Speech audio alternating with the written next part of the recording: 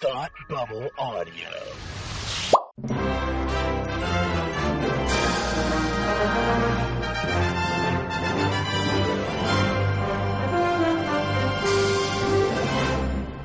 Hi, and welcome to Academy Rewind, the fortnightly podcast where we take a look at the Oscars from years past. I'm Tim, and with me, as always, is my man who loves discerning human nature in the wilderness. It's Palmer. How are you today? I've been feeling a little under the weather. I've had a lot of phlegm. Phlegms?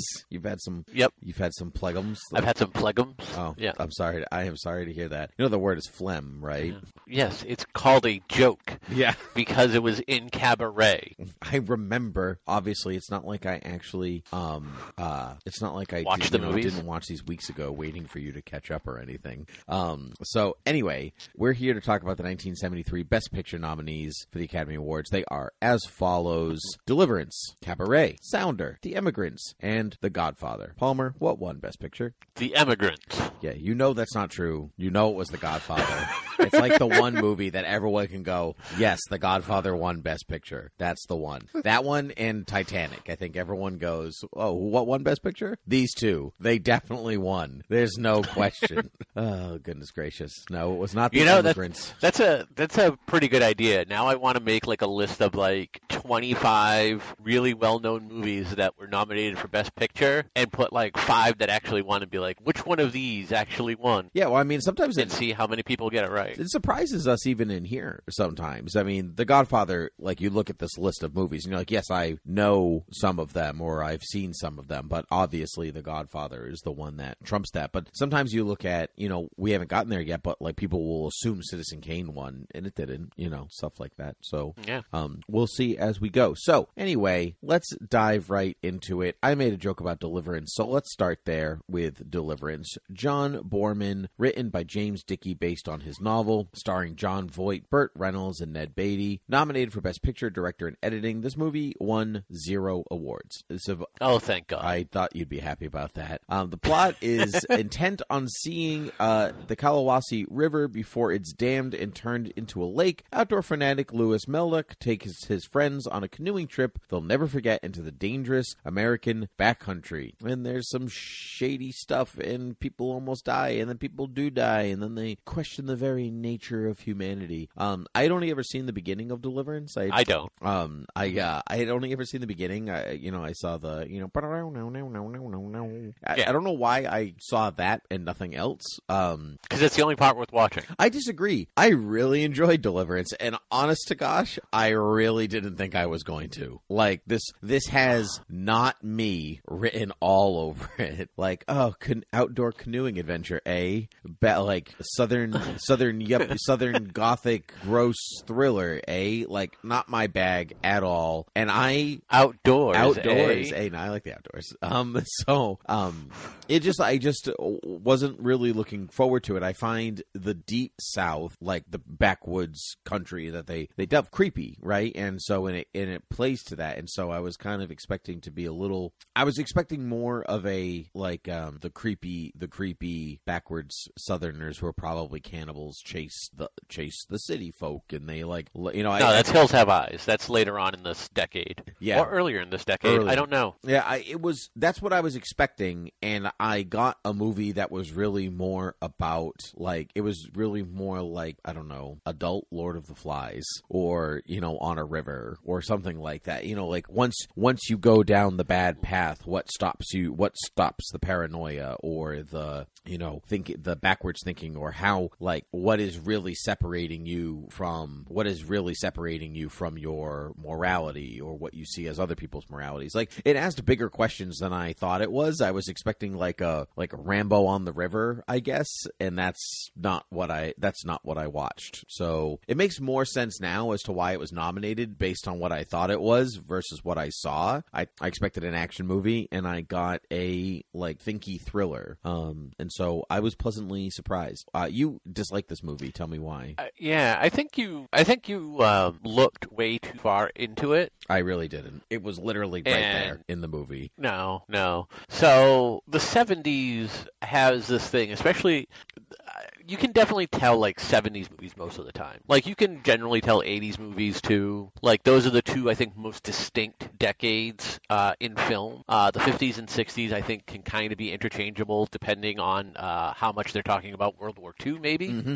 Or But, how they're like- talking about World War II, I think, is more the distinction. Yeah, so, but like the 70s has like almost like grim, gritty depression written all over it. And the 70s came out with some of like, this isn't a horror movie, but the 70s came out with like some big horror movies that I don't think, like I've watched and I don't understand why. Hills Have Eyes, Last House on the Left, I Spit on Your Grave. These are all like in the same vein of torture porn before the torture porn genre really became a thing. Mm-hmm. And this falls dangerously close. Like I don't You think so?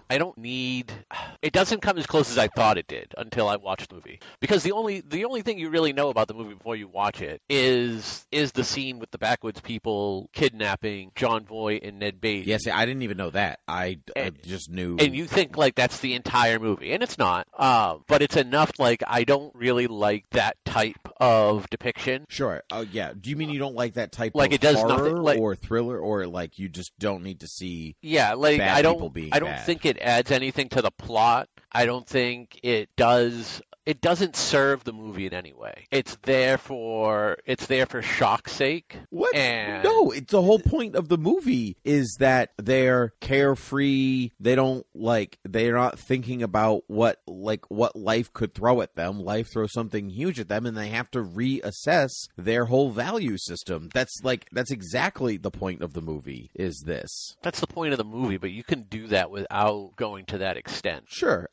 So you saying that like the actions that the antagonists in the film, let's just call them that, the antagonists Right. in the film, you don't like the route that they were going. You'd rather that they were like, I don't know, cannibals or something like that instead of sexual Yeah. deviants. Yes, and and I'm not just talking like this movie. Like almost any movie that has that sort of sexual deviancy in it, I find very hard to sit through and watch. And I understand that that's the point. It's supposed to make you uncomfortable, but I feel like there's enough in the world that you could do that it's a line that I would prefer not to see drawn in a movie. Okay, I respect that. I respect that very much. And then, after that, it's just like, I don't know. It has its moments, but I find none of the characters particularly likable.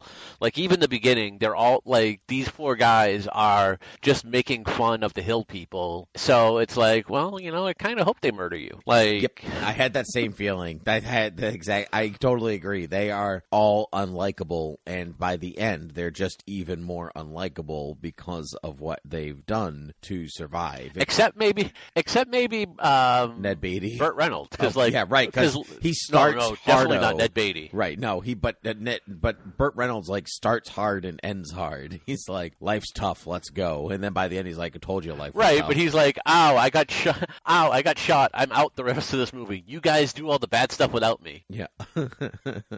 I mean, that's Like, yeah, he kills a guy, but he kills a guy that's assaulting his friends. Like, his one thing in this movie is justified. right. Whereas the paranoia of John Voight and all of like their work afterwards is not justified. So you really have three Right. different angles of violence right here, where it wants you to look at all three. It wants you to look at like the evils of forethought, maybe the heroism of protection, and then the downfall of paranoia. Like all of these different types of Yeah. what brings about violence. Yeah. So that's why I thought the movie Now was you- actually really interesting. Yeah. You could argue, like, did Burt Reynolds have to kill the guy? Probably not, but, No, in a but split-second situation, you kind of unfortunately have to take what you get in that instance. But I mean, other than that, like these, look, let's just say it. These guys got what was coming to them for going out into the wilderness.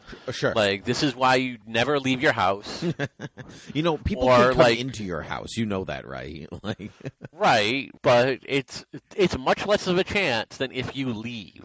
Sure. Like, 1 billion people cannot fit inside your house, only like a couple hundred. Outside in the world, there's over 1 billion people, and, that's harder to control. Sure. Whatever makes This is why I don't go hiking. I was going to say, whatever helps you sleep at night is totally fine. Yeah. That's why I don't go jogging or hiking or really do any exercise whatsoever. That's correct. That's right. You hear those stories about, man dies a gym from working out, and you're like, see, I told you. As opposed to like all the other people that pass away from like heart conditions and whatever else because they didn't exercise. You're like, but that one guy, man mauled by bear jogging down the street. See, this is why I don't go jogging. There are no bears around you. There's one in a zoo somewhere. That's correct, and it could get out at that one time. You never know. Yeah. All right. Give me some fun facts about Deliverance. Deliverance fun facts is what I'm going to do once I find my notes up. That's our new fun fact intro music. It was beautiful, truly. Yeah. To minimize costs, the production wasn't insured, and the actors did their own stunts. Jon Voight climbed the cliff. Wow, really? Good for Jon Voight. The one that didn't look like he was actually climbing at all, and it was totally green screen, but it turns out it was real. Good for Jon Voight. Turns out it was real, and they shot it really badly. Yeah. Okay. Well then. Also, as far as like because it wasn't insured and the actors did their own stunts, Burt Reynolds actually killed that guy. Wow, that doesn't surprise me at all. Yeah. Following the film, tourism increased to Rabun County by the tens of thousands. By 2012, tourism was the largest source of revenue in the county. Jon Voight's stunt double for this film, Claude Terry, later purchased equipment used in the movie from Warner Brothers. He founded what is now the oldest whitewater rafting adventure company on the Chattahooga River, Southeastern Expedition. By 2012, rafting had developed as a $20 million industry in the region. Wow. Look at that. This movie did good things. Yeah. And now the version of the movie that I want. Jack Nicholson agreed to play Ed as long as Marlon Brando played Lewis. However, the actors' combined fees added up to more than $1 million, half of the movie's budget, forcing John Boorman to cast cheaper actors. Oh, that would have been amazing. I would have loved to have seen that version. Yeah, well, listen because... here. We got to go down the river. Yeah. Marlon, why are you doing an accent? I didn't really want to do this movie. I didn't think you would agree to my pay. You're playing it blind. Oh, we got to do the whole movie over again. You know that story from with Val Kilmer and Marlon Brando? It was the Island of Dr. Monroe. And it was not Val Kilmer. It was Ron Perlman, I think. And like Marlon Brando didn't want to do it, and he was being horrible the way that it was done. And then he realized that Ron Perlman, I think, was playing his character blind. He was like, "Oh, I didn't know that's what you were doing. Now I have a whole better way of acting. Let's do it again." And he was like, "No, we're not doing it again." I actually care now. It's too late, Marlon. It's too late. We really missed a chance with an Orson Welles Marlon Brando team up movie. Oh man, I would have loved to have not been on set for that. I'm sure it was a nightmare. Marlon Brando and Orson Welles, directed by Stanley Kubrick. They're still making it. Did you know? It's like take 1074. But it's still they're still making it. All right. Let's go to Cabaret, directed by Bob Fosse, written by J. Preston Allen, based on the musical by Joe Masteroff, based on the play by John Van Druten, based on the stories of Christopher Isherwood, starring Liza Minnelli, Michael York, Helmut Green, and Joel Grey. Nominated for Best Picture and Adapted Screenplay, the movie won Best Actress for Minnelli, Supporting Actor for Grey, Director, Cinematography, Art Direction, Sound Editing, and Music. Story revolves around a female girly club entertainer in the Weimar Republic era Berlin, where two romances pop up between two men and her while the Nazi Party rises to power around them. I had seen Cabaret on stage before. I'd never seen the movie, so I was looking forward to this one because I had vague recollection of what the show was and the music and how it was structured and everything like that, and I was totally blown away by the caliber of the movie. I loved almost everything about it. The way that it was, I loved the way that it was shot. I thought it was well acted. Story's great. I knew the story already, so it didn't shock me there. But I thought that playing with the structure of the musical the musical does this on stage too, but it plays with the like vaudevillian style show. Before there was musicals, there was vaudeville and opera, and then you get musicals by kind of smushing those two things together. And so it's it kind of plays with that idea in the film with the Master of Ceremonies with Joel Grey, and how all of the songs are commentary on the main story of Liza Minnelli's character and Michael York, and then the rise of Nazism or National Socialism inside Germany in the early 30s. So I thought it was wonderful. I was like, it's peak Fosse. Like everything is Bob Fosse at its highest, and I really, really enjoyed it. What did you think? So I've been wanting to see either the stage show or this for a while, and I really only knew the main song, but I enjoyed this. I thought Liza Minnelli, who I only know like from her later years, and so I never really saw her at her like peak, and like she is excellent in this. She is very beautiful. The Master of Ceremonies scares the hell out of me. Oh yes, as he and should. Will now the be thing of nightmares. Yep, and will now be replacing the white whale in my nightmares. One of the things that I found interesting was like this is absolutely an inspiration for Chicago. Well, yeah, they're both not necessarily the story, but the framing. They're both Fosse. Chicago's another Fosse show, and so right. But this wasn't a Fosse show originally. No, it was Bob Fosse took it and directed it and made it a Fosse show. Right. But then he applied that to Chicago, and then the movie Chicago went back and looked at Cabaret and went, okay, how did they do this? And then you get the movie Chicago. Right. So you're right. Even to the extent like some of the piano runs that you hear are almost identical to the piano runs in Chicago. Well, it's the same style of music. So jazz and blues have particular what are called runs, like you said. So there's like particular keys you have to hit in order to be either a jazz run or a blue run. So considering that they're the same type of music, then so they're 1 2 there 1 2 there you go. I want to actually know Chicago musical. I'm going to look it up. Chicago was 70s. Chicago was the 70s. I was just looking at the Fred Ebb and John Kander. No, I was just curious if it was the same, if it had any of the same people involved, but it does not. Apart from Bob Fosse doing the music, directing the show, directing the movie here. Yeah. And then the one thing I don't like is this, because I saw this online, and like I love musicals. One of my biggest problems with Chicago was I felt like it tried to make sense out of a musical by whenever there was a musical number,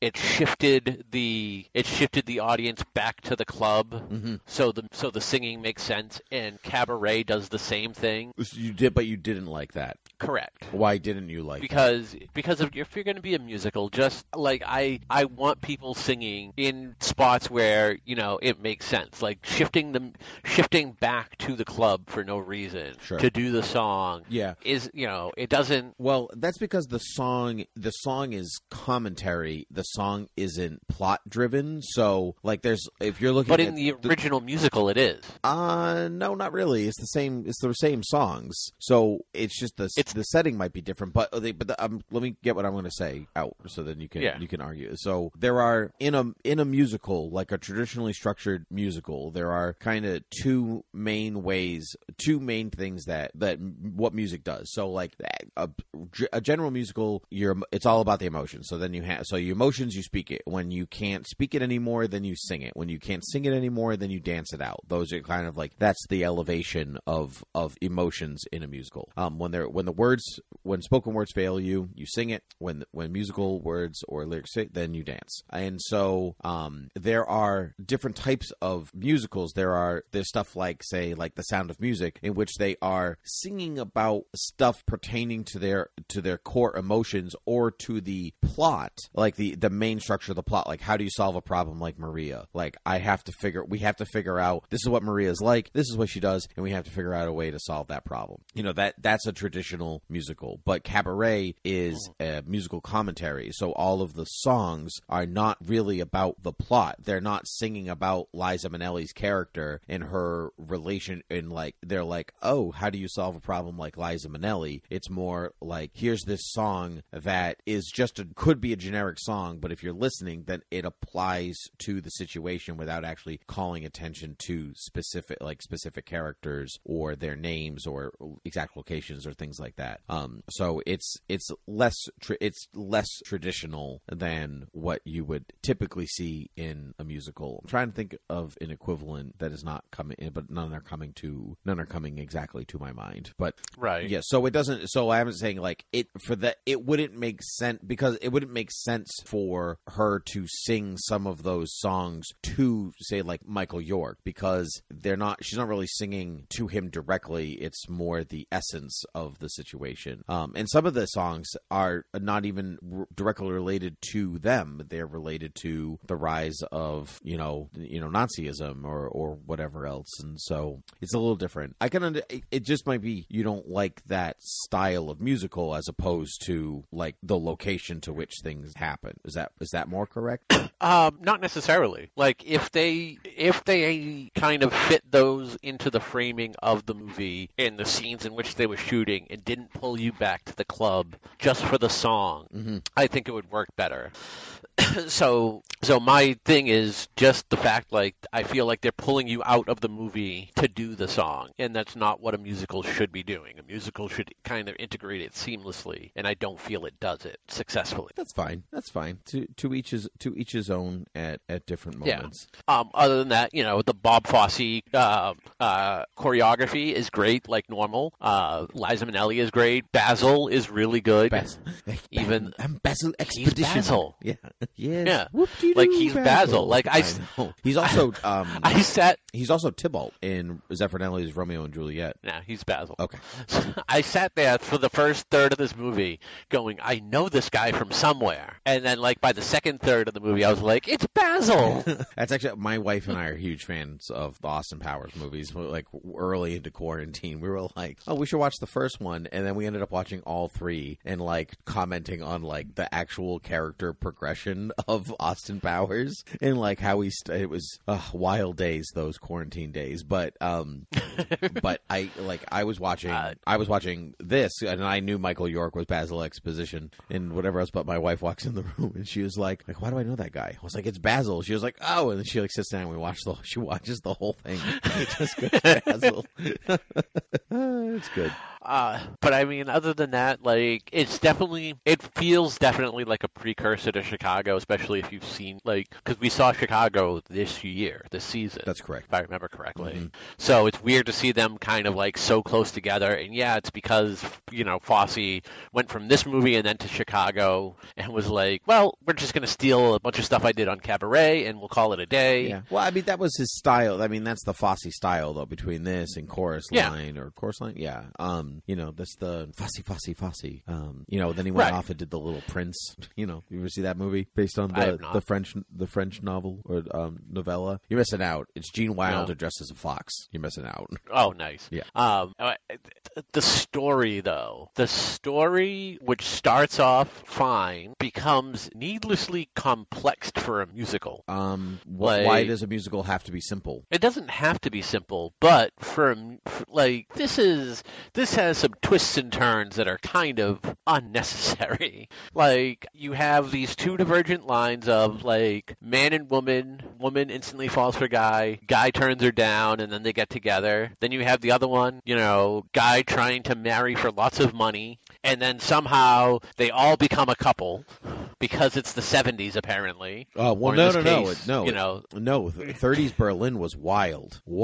Like, that's because they were all in post-depression. They were in like a depressive slump because the entirety of World War I was blamed on them. They were like, don't blame World War I on just Germany. And they're like, okay, we won't. Blames entire World War on Germany. And then so Germany we'll show you. Yeah, right. And so Germany had to make huge restitutions for World War I. And so it just sent them into an awful economic spiral, which actually only compounded when the stock market crashed in America in the 20s, and so 30s Berlin was huge into drugs and drinking and weird relationships and like all this stuff because they were just trying to escape any sense of they were like the awfulness that like their country was, which is how National Socialism like rose to such prominence, because they were like, hey everyone, things will be affordable and everyone will get along and we will reclaim what we should have been. Everyone goes, woo, that's good, I like that, because we've not been fun recently. And we'll start another world war. Wait a second. Wait,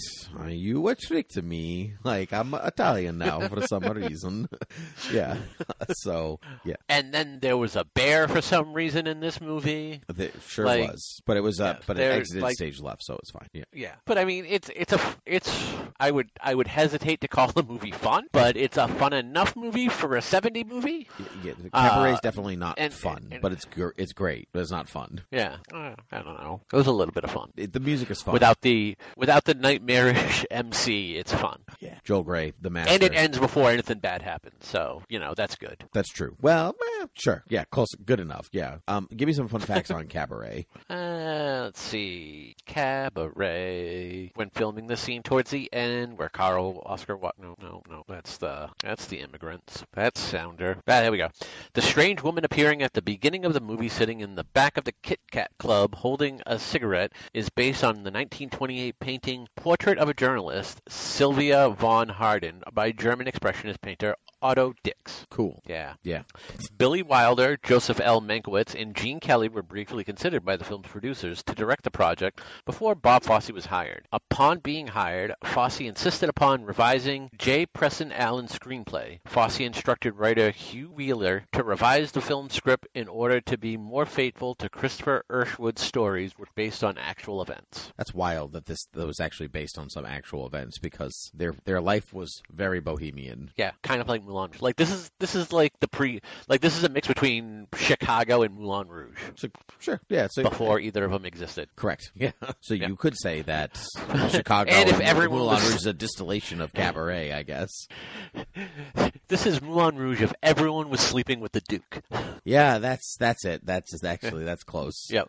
Following the success of 1972 film, Jean Ross, who inspired the character of Sally Bowles, was hounded by journalists before her death in 1973. She bitterly noted that reporters always claimed to seek knowledge about Berlin in the 30s, and yet did not wish to know about the unemployment or the poverty or the Nazis marching through the streets. All they want to know is how many men I went to bed with. Yep, that sounds about right. But see, the poverty and the Nazis and the unemployment, that's, just anything to take your mind off of that. So, all right, let's move on to Sounder, directed by Martin Ritt, written by Lon Elder III, based on the novel by William H. Armstrong, starring Cicely Tyson, Paul Winfield, and Kevin Hooks. The movie was nominated for Best Picture, Actor for Winfield, Actress for Tyson, and Adapted Screenplay. The movie won 0 awards. The story revolves around the oldest son of a loving and strong family of black sharecroppers who comes of age in the Depression-era South after his father is imprisoned for stealing food. Truthfully, I watched Sounder a long time ago in relation to us recording this episode, so my memory of it is going to be a little fuzzy.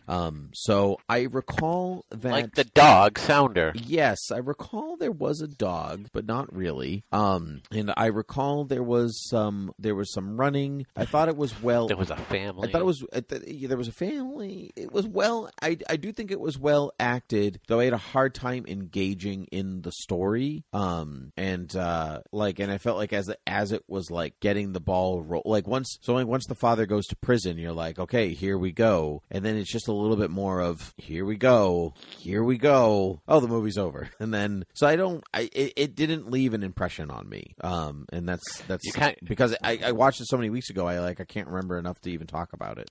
You sound like me talking about every movie that you're like, I knew you would hate this, when I saw it, because nothing really ever happened. Like, yeah, the father, becomes Jean Valjean and goes to jail for like a year, but I don't think they really show, like, the family. He goes to jail, so the family's sharecroppers. He goes to jail, so now he's not there to help run the farm or bring in the crop, because he's gone for an entire year. So he's gone for an entire season of sharecropping. And the sharecropper who owns a convenience store in town is like, how dare he do that, because who's gonna, you're gonna owe me lots of money and you're not gonna be able to bring in the crop. And the wife's like, don't worry, me and my kids will do it. And they do it with seemingly no issues. Yeah. It doesn't really show get the general sense of the hardship. And you get the general sense of the hardship from them being a poor black family during this time and being sharecroppers. So there's that overall sense.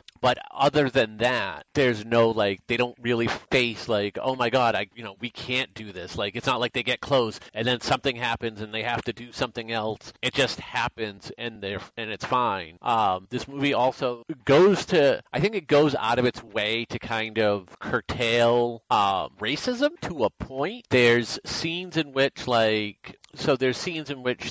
the wife goes to the police station after her husband's been arrested, and she's like, I want to see my husband. And he's like, we only allow visitors on holidays and on Sunday. Okay. And then when he goes to jail, the policy of the justice system at the time is not to tell the family where, what prison camp the person's in. Mm-hmm. And it is a race-based rule. But other than that, there's no real issues of racism, which around this time would have been more prevalent. So I think it kind of paints a little bit of a rosy view. Yeah, I agree. I think there is you have to commend them for making a movie like this in 1972, right? Because we're coming out of the civil rights movement, but tensions are still high, and so here's this movie about a black family, predominantly black actors. It's not a white savior story or anything. It's just the family. This is their life. That is good. That's a good thing to show, but it's not hitting hard the way that it maybe should. And part of that, I think, is the story is just it just flows. And I understand that it's more about the character development of the son in how he starts as a boy, he becomes a man by the end, so on and so forth. Does he really become a man? That's the thing, though. I don't know if he goes off to college, not necessarily college. He goes off to grade school, but it's the same thing because they're sending him away to live with a teacher that he met when he went to go visit his father at the prison camp. And you're right. I'm fine with them kind of this is what we're focusing on. We don't want to focus on racism of the time because like I said, the 70s for the most part just has a very bleak worldview in the sense of their movies. But you're right. It doesn't leave a huge impression. I think the mother and father give strong performances. Cicely Tyson and Paul Winfield give really good performances. But other than that, this is a book I had to read in grade school that I would put reading quotes because there's no way I read this book or any book. So when I saw this on the thing, I was like, oh, I'll finally find out what this is about. I remember about it being a dog. Apparently it wasn't. It's just named after the dog. Yep, which is also hilarious. Also, apparently, there's a sequel to this movie. There's also a Disney adaptation that focuses more on the dog. Is that right? Because there is a Disney movie called Sounder. I know there is a Disney version that came out in the 90s. I honestly don't know if it takes more precedence on the dog, but almost in every book cover and movie jacket cover I've seen, the dog is featured prominently on the art. So you might be mixing it up with that. Maybe. Although, did you know that the one that came out in the 90s, the Disney Presents one, is actually directed by Kevin Hooks, who is the boy in this movie. Ah, yeah. So that's my fun fact for you. Also, Carl Lumbly plays the father in the 90s one. I want to be on that set where the boy's trying to act, and then the director comes over. When I played this role back in my young days. Yes. It's kind of like that stage actor directing. Yep, that's when exactly I played Mercutio. Oh, indeed. Give me some fun facts. Cicely Tyson commented in a TCM interview that director Martin Ritz, cinematographer, principal cameraman, while shooting the famous homecoming sequence, I think famous should be in quotes there, but okay, with Tyson and co-star Paul Winfield, was so moved by their performance that he was certain he missed framing the action properly in the shots and respectfully asked them to do the difficult scene again. They obliged, but later examination of daily rushes revealed that they got and shot the acting perfect the first time, and the first take was a print. Wow. You guys did really well. We forgot to put Phil in the camera. Yeah. Isn't that actually from something? Probably. Yeah. That would be great if we were. It would be perfect. It would be great if we were filming. I think that's a Simpsons quote. Isn't the when they're filming the oh my gosh, what's the superhero's name? Up and Atom. Radioactive Man. Radioactive Man. I'm pretty sure that was the thing where they didn't have film in the camera. I can't remember though. Anyway. It's also a joke in I think Wayne's World 2, where the bad guy, Christopher Walken, I think it is in this one, is doing a music video with his girlfriend, and he thinks it's just a plot to sleep with his girlfriend, and he's like, "You and I both know there's no film in this camera," and he opens up the camera and the film just starts spooling out. With this film, Lon Elder III became the first African-American person of color to be nominated for the Academy Award for Best Adapted Screenplay. Elder is also the first African-American and person of color to be nominated for screenwriting in general, along with Susan D. Passay, nominated for Best Original Screenplay for Lady Sings the Blues the same year. Award-winning composer Alex North did a score for the film that was not used. On July 8th, 2014, Intrada Records released the score, but did not include the replacement score. Well, that's exciting. Okay, very nice. Yeah, I can tell by your yawning. Yeah, it is so fascinating.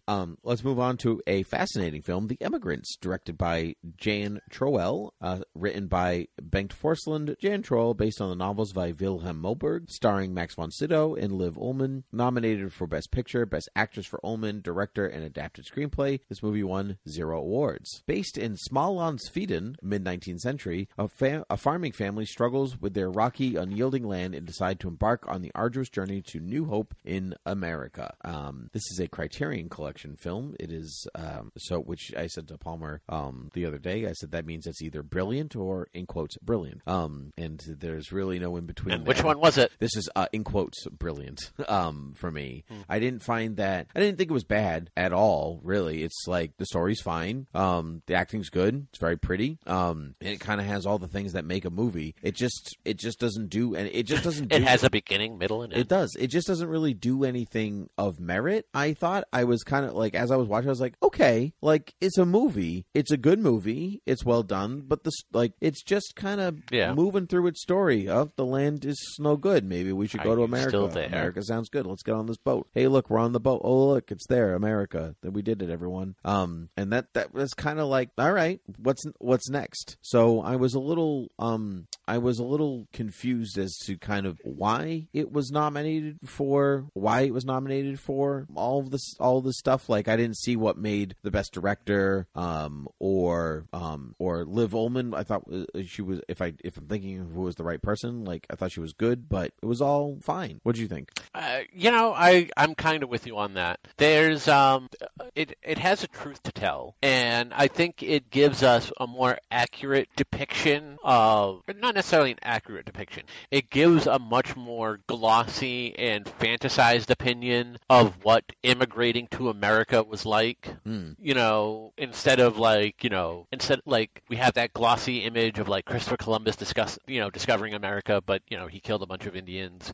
Same thing with all the early settlers, and we have movies upon movies of that happening. But this is like what we picture, what we want the American dream, what we think of people in other countries doing. Like, the American dream is they come over and then they settle somewhere, and there might be some hardships getting here or getting to where they're ultimately going to stay, but it's not like they commit genocides along the way or like, well, sure, but I mean, like, crimes. America had already been around for almost 100 years by the time that they're like, we should go to America. In this movie, this is mid-19th century. Right. Yeah, no, and you're right. Like, but I'm saying, like, this is like the idyllic American dream in the sense of, like, we want a better life, we're we're moving. It is beautiful. I think Max von Sydow does really well here. But other than that, like, you're right. It's a movie that's fine, and because it's more of an idyllic dream, it doesn't leave that much of an impression because it's not like it's not like there is hardships, but there's nothing really big and like mountainous to overcome. Mm-hmm. There are two things that I would like to that I liked that I want to point out. One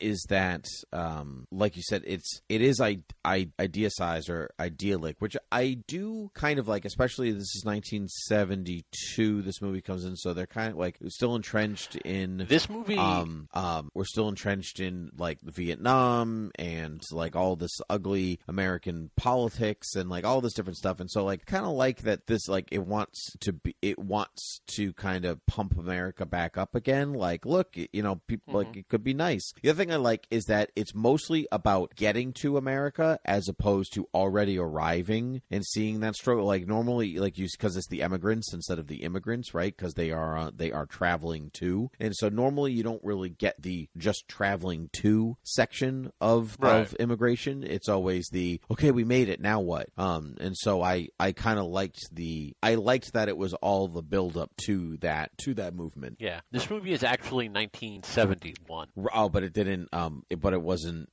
released in America until 72, and then give or take. Yeah, and then it was nominated for the 73. Gotcha. Yeah. Well, fun. Give me some fun facts. When filming the scene towards the end where Karl Oskar walks off to find a better place for his settlement, director Jan Troell forgot to yell cut. Max von Sydow just kept walking and walking, waiting for a cut, and nobody realized until they took lunch.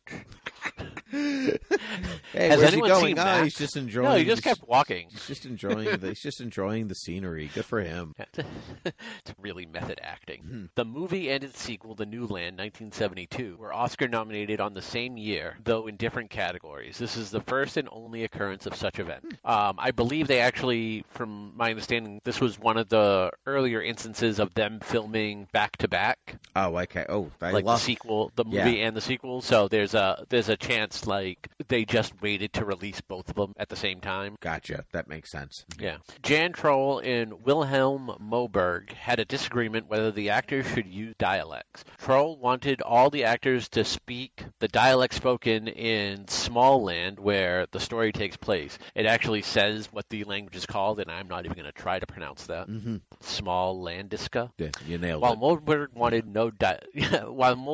no dialects. As a compromise, Karl Oskar and Christina speak with a dialect, with many of the others, such as Robert and Arvid, only speaking with a very light accent. Wonderful. You really outdid yourself with these fun facts for the immigrants. Look, some of your best. It's the 70s. There's not a lot of good. Things about the 70s. We had a gas crisis. We didn't have time for fun facts. So, I don't know. All right, let's move on to The Godfather, directed by Francis Ford Coppola, written by Mario Puzo, based on his novel, and Francis Ford Coppola. Starring Marlon Brando, Al Pacino, James Caan, Diane Keaton, Robert Duvall. Nominated for Best Supporting Actor for James Caan, Best Supporting Actor for Robert Duvall, Best Supporting Actor for Al Pacino. Director, costume designer, sound, editing, music, which I don't know if this was one of your fun facts, but the music actually was nominated but then came illegible or ineligible because the main theme, the love theme, that we all know, is actually a reworked or reused version of Nino Rito's Fortunella music. So like a song that he composed for another movie, he reworked for The Godfather, and that's how it stuck. And so the Academy was like, and it wasn't enough original. It wasn't original enough, so they actually revoked the original music award. But it ended up getting but Godfather 2 ended up getting nominated for original music, which still had that music in it, and then it won Best Music for Godfather 2, so whatever. This movie won Best Picture, Best Actor for Brando, and Best Adapted Screenplay. The story is about an organized crime dynasty and their aging patriarch who transfers control of his clandestine empire to his reluctant son, Al Pacino. The Godfather, widely considered one of the greatest films of all time. I think that it is just fine. I think it's overblown and interesting. I'm kidding. Dish. No, I actually. No, too late. No. You already started this. Now you got to stick with it.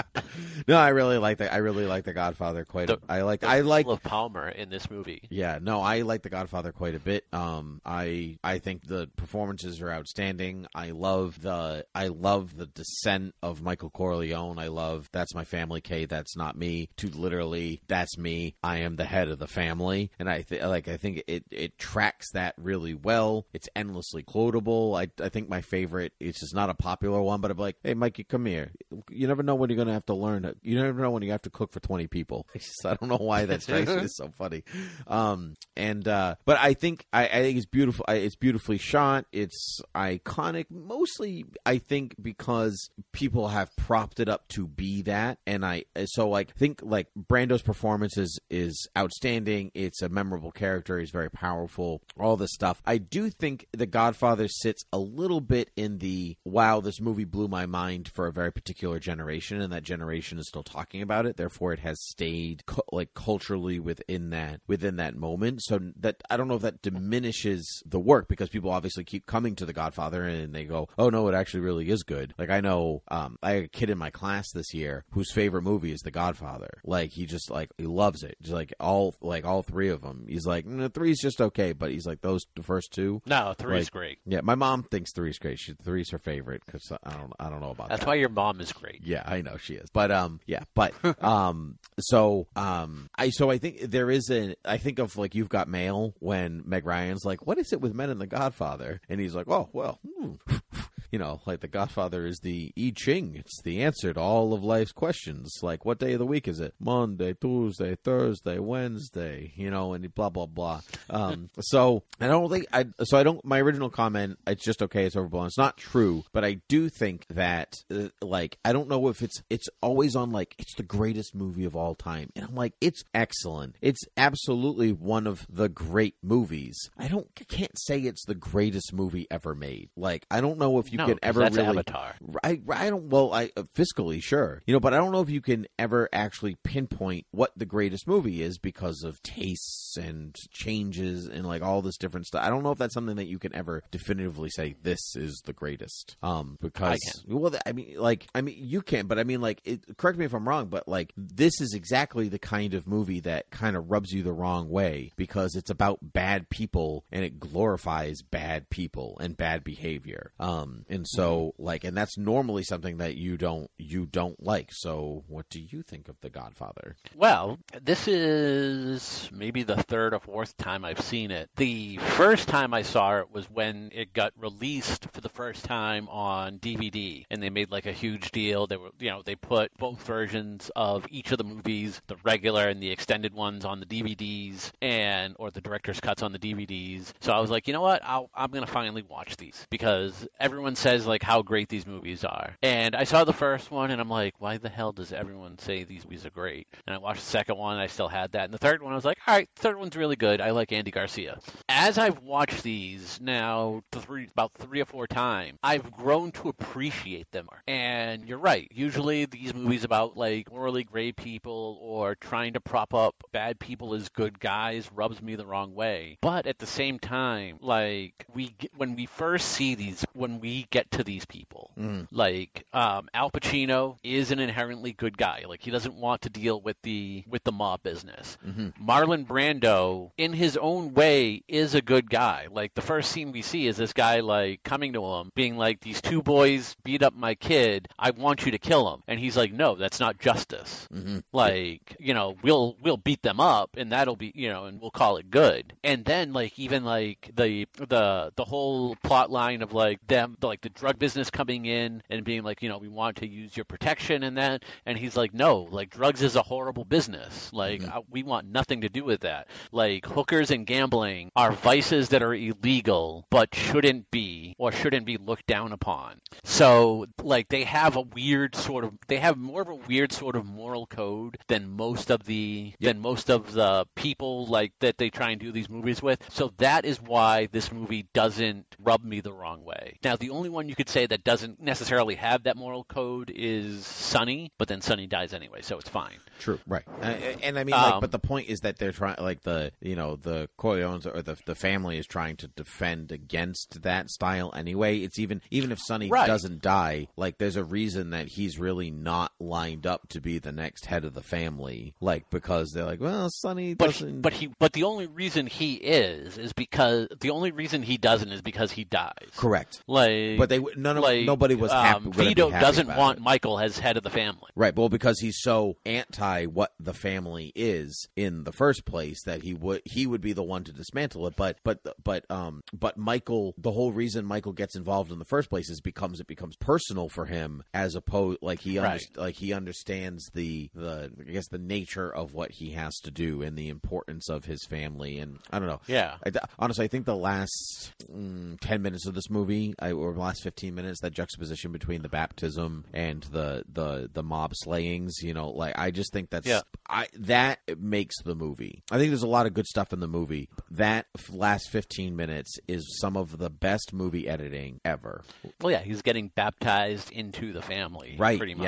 Yeah, he's baptized, but it's like baptized by blood while the kid's baptized even then, by water. All those people he's becoming the Godfather while he's becoming the Godfather. Like, there's a lot of good. Like, he's the Godfather of the kid. It's like, it's so good. And like, even there, like, all the people that he kills at the end deserved it. Sure, like based on the Corleone moral, like, code, whereas, like, that, like you said at the beginning, that's not justice. Based on any moral code. Well, you know what I mean. I know. Granted, it's not justice, and I understand that. But to a point, like, that's how it was always going to end. So whatever. But I think, like, this movie goes a long way. Like, it sets up Michael, who doesn't want to be part of the family, and yet at the end he is the head of the family, and it's kind of the start of a downward descent. But he starts that downward descent at the end of this movie for good reasons, and it's not until, like, the sequel that we really see him descend into like becoming the Godfather and more like his father. Right, because Godfather 3 is about his re-ascension, right? Or he wants the reconciliation. That's kind of his whole big thing. Right, because, like, even, like, when he starts taking over, he's like, look, we're going to go legit. We're getting out of New York. We're getting out of all of this. We're going to go out to Vegas. We're going to invest in some casinos. And in a few years, all of our money will be made legitimately. Mm-hmm. Like, he wants to bring the family legit. And he just never gets there. It's always like that, well, we could do this, but we have to do this bad stuff first. Mm-hmm. And it's always like that's his biggest stumbling block. The biggest thing I see in this movie, and I didn't notice it until this time around, when you watch the movie and you see Al Pacino from the very beginning to the very end. Like, I don't know how long it took to make this movie, but there is a stark visual difference in Al Pacino from, like, even say the first 2/3 of this movie to when he comes back to, like, when he becomes the Godfather. Mm-hmm. I mean, that's the magic of movie makeup. That's like, it is such a. But, like, we joked on the Godfather 2, like, how close Al Pacino and Robert De Niro kind of looked like each other. Mm-hmm. As the younger version of Vito and Michael. But he doesn't look like that until, like, the very, very end of this movie. And it's just if it's all makeup and not just, like, time passing, it's great. Like, this movie should have won, like, every award just for its makeup. But as we know, this movie also takes place over several years, so you had to kind of age the people a bit. Correct. Yeah, but I think you're right. Apart from, I mean, even Brando's makeup is really subtle. It's not like, he was only, like, 47 or something like that, like, when he did the movie. And so, like, the boyish optimism of Michael, like, Marlon Brando. No, of Michael, and then he, like, he gets the big dark circles under his eyes. He looks a little bit more haggard, carries himself differently. Those are all really subtle choices that you don't like. Yeah. They're the things that show you the passage of time. Because if you're not paying attention, this movie's like, how long is this movie? Like, how, like, it takes place over, like, what, like a week? Like, you have no idea. Like, he flew all the way to Italy and we got married and came back within a week. That's nuts. It's not until you're looking at, like, Kay's kids and how old they are and, like, stuff like that. That's Kay doesn't have kids. Not Kay. Connie. Thank you. Connie has kids. Yeah. Because that's the whole thing, like, becoming the Godfather, blah blah blah. And so, but I like that. Yeah. Like, you're, like, slowly, like, it starts with Connie's wedding, and then it goes to the baptism. So like if you're like logically thinking like, oh, at least got like they've got a couple years, you know, of being in this timeline. It's good. Yeah, it's at least like it's 2 to 3 years, because he goes off to Italy and he stays there for about a year. And when we see him reunite with Kay, she asks how long has he been back, and he says a year, maybe more. Right. So that's at least 2 years down. But yeah, no, this I will say. Do I think it's like one of the top 10 movies of all time? In my opinion, I think artistically and technically speaking, yeah. Yeah. It probably. Do I think it's, you know, does it make my top 10 of all time? No, but it creeps higher every time I watch it, which I think is a good thing for a movie. Like for a 3-hour movie, for me to be like, you know what, I'm fine with rewatching this movie every couple of years. It's very well acted. It has a lot of good dynamic and a lot of interesting things for a 3-hour movie that never really feels boring. And that's difficult to do. Yeah, and I'm not huge on gangster movies, crime movies. Like it's just not right. It's just not what I'm interested in. But I really enjoy The Godfather, and you're right. It's probably not on my personal like top 10 or whatever of all time, but it definitely is in the like these are the 100 movies you should see before you die list, and it's which is not like my personal, like different than my personal list. And yeah, that one's on there, top 10, easy. You should see The Godfather. Yeah. I could make an argument that you don't have to see Godfather 2. A lot of people like 2 better, and like I like the multiple timeline story and like the way that is done and whatever. But I just think start strong with the first one. What works for me in The Godfather is how understated everything is. Like it doesn't call it like you just kind of you're absorbed in the world of the 40s into the 50s. Like, but it never really calls attention to the fact that it's period, right? You know how some movies are like flashily period, like it wants you to know that like look at the Art Deco or look at look at the curves on the cars, and this is just the world they live in. And so like that, like Michael Corleone's Don Corleone's desk, let's say, makes a huge statement in his office. It's like a centerpiece in the room. It's massive. It's his like seat of power and all of this stuff, but only if you look at it that way. Otherwise, it's just the room, you know. And then it's just really it's great. It's great. Give me some fun facts on The Godfather. James Caan improvised the part where he throws the FBI photographer's camera to the ground. The actor's frightened reaction is genuine. Caan also came up with the idea of throwing money at the man to make up for breaking his camera. As he put it, where I come from, you break something, you replace it, or repaid the owner. Good for James Caan. Yeah. Marlon Brando did not memorize most of his lines and read from cue cards during most of the film. As a matter of fact, Marlon, who was the father of method acting, was famous for this. He felt that doing a cold open type reading for the camera and then using that very first unpracticed take was the best way to get an authentic performance. He did the same exact thing for Superman. The set of Krypton was filled with cards pasted here and there for Marlon to read as he read his lines for the first time. I feel like he says that it's better, but that's just his way of being like, I'm not memorizing this, not doing it. Yeah.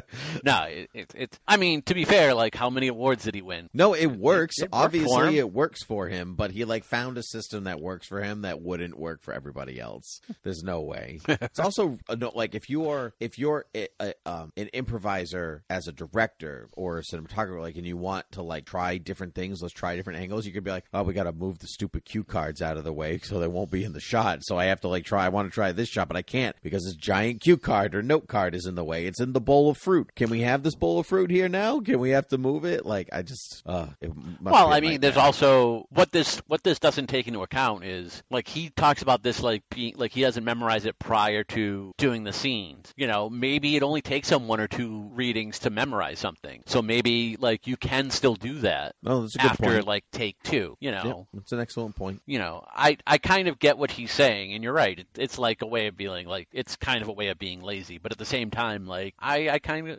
it obviously works. It obviously Francis works Ford Coppola turned in an initial director's cut running 2 hours and 6 minutes. Paramount Pictures production chief Robert Evans rejected this version and demanded a longer cut with more scenes about the family. The final release was nearly 50 minutes longer than Coppola's initial take. I really liked, this is one of the only times in movie history they went to the studio and they were like, this should be longer. Yeah, I know.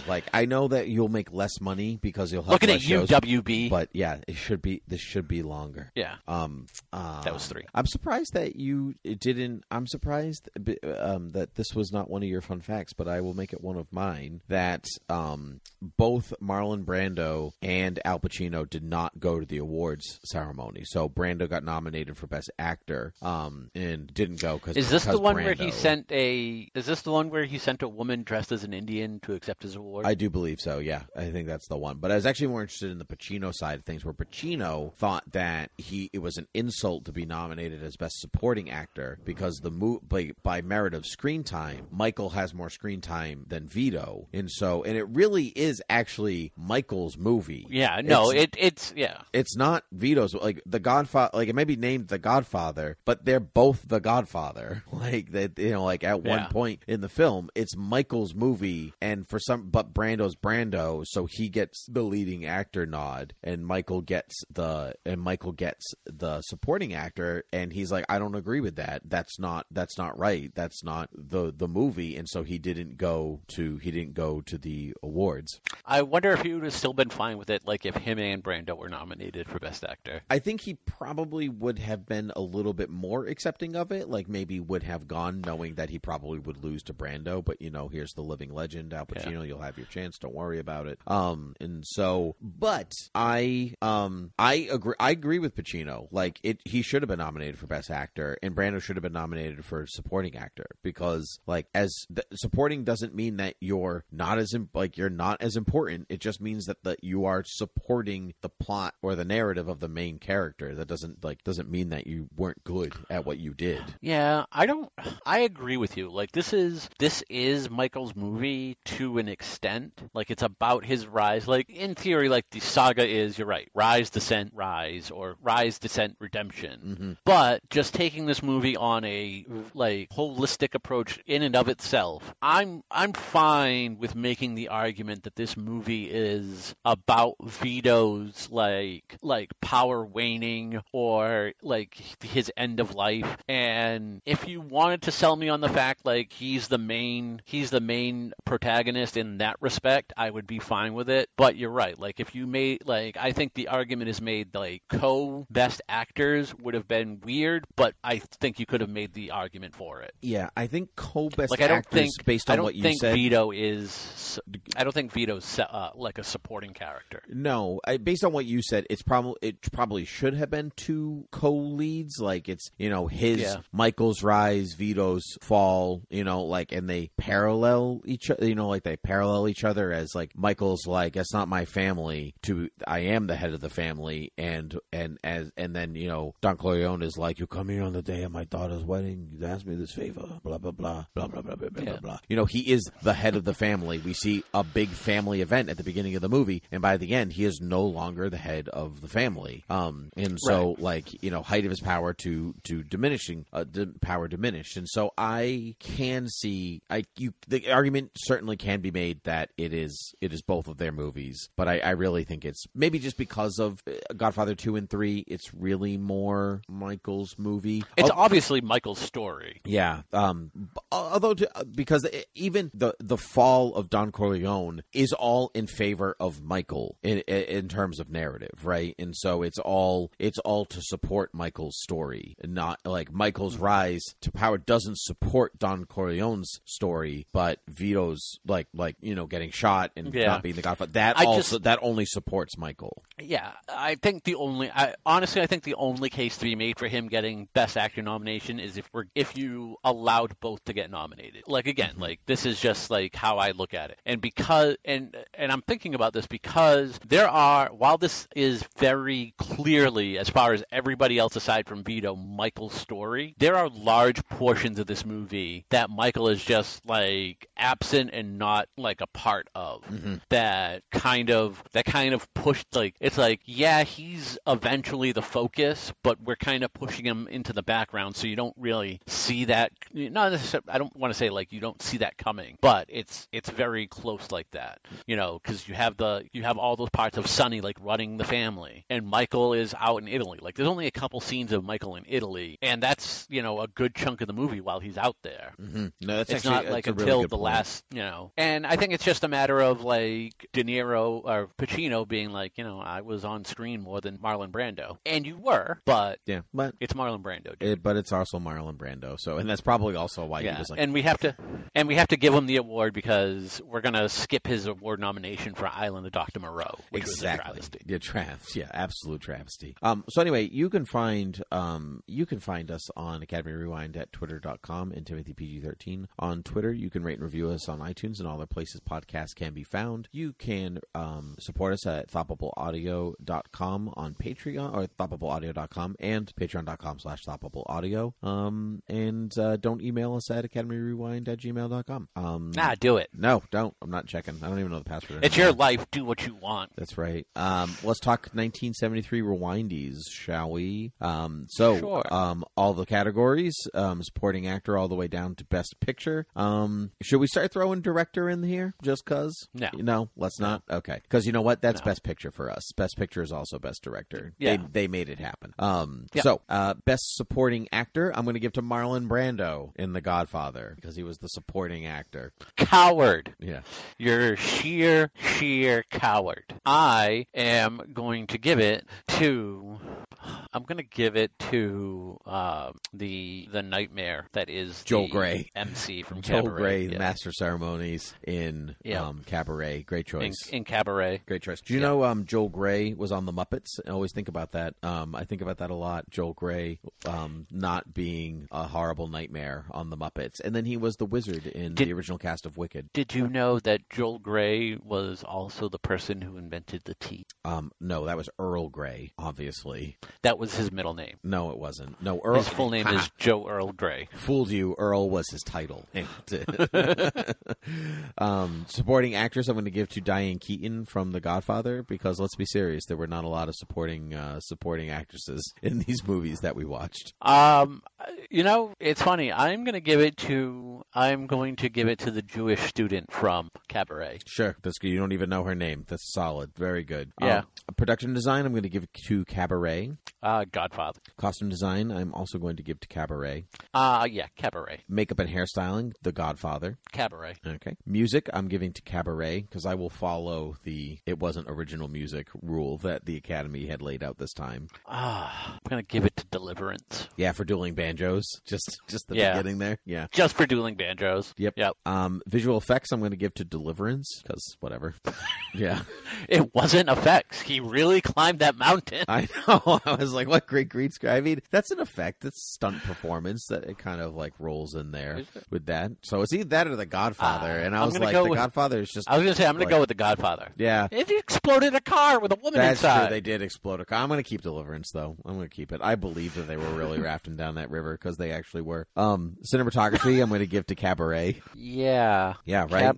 Cabaret? Yeah, Cabaret had amazing cinematography. I was totally enthralled by it. It did, yeah. Yeah. Editing, I'm going to give to The Godfather, specifically for the baptism scene. Just, it's going to win for that Godfather. 15 minutes. Sound, I'm going to give to Cabaret. I'm going to give it to Sounder. Okay. No, I'm going to give it to Deliverance. I almost gave it to Deliverance, too. I was close because I was like, we know that 70s audio equipment was not great. And sucked. It was awful.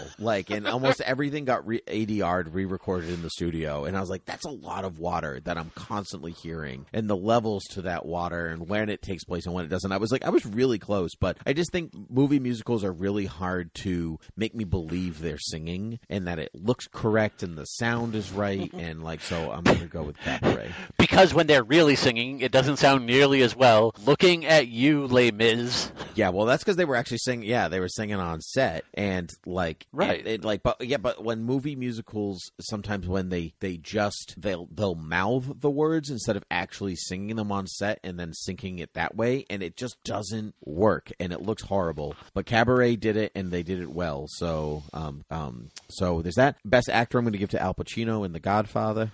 Marlon Brando in The Godfather. Of course. Actress, I'm going to give to Liza Minnelli for Cabaret. Liza Minnelli. Writing, I'm going to give to The Godfather. Writing, I am going to give to The Immigrants. Right on. Okay. And Best Picture, I'm going to give to The Godfather. The Godfather. It is agreed upon. What a wonderful day this is. We agree upon Best Picture. We have both made each other very happy. Yeah, that's great. And best use of an animal in a movie, the cat from The Godfather. The cat from The Godfather. Yes, absolutely. No, because The it didn't cat get at the beginning of the didn't movie, get he any keeps fur on his black tux at all. It's a magic cat. It was amazing.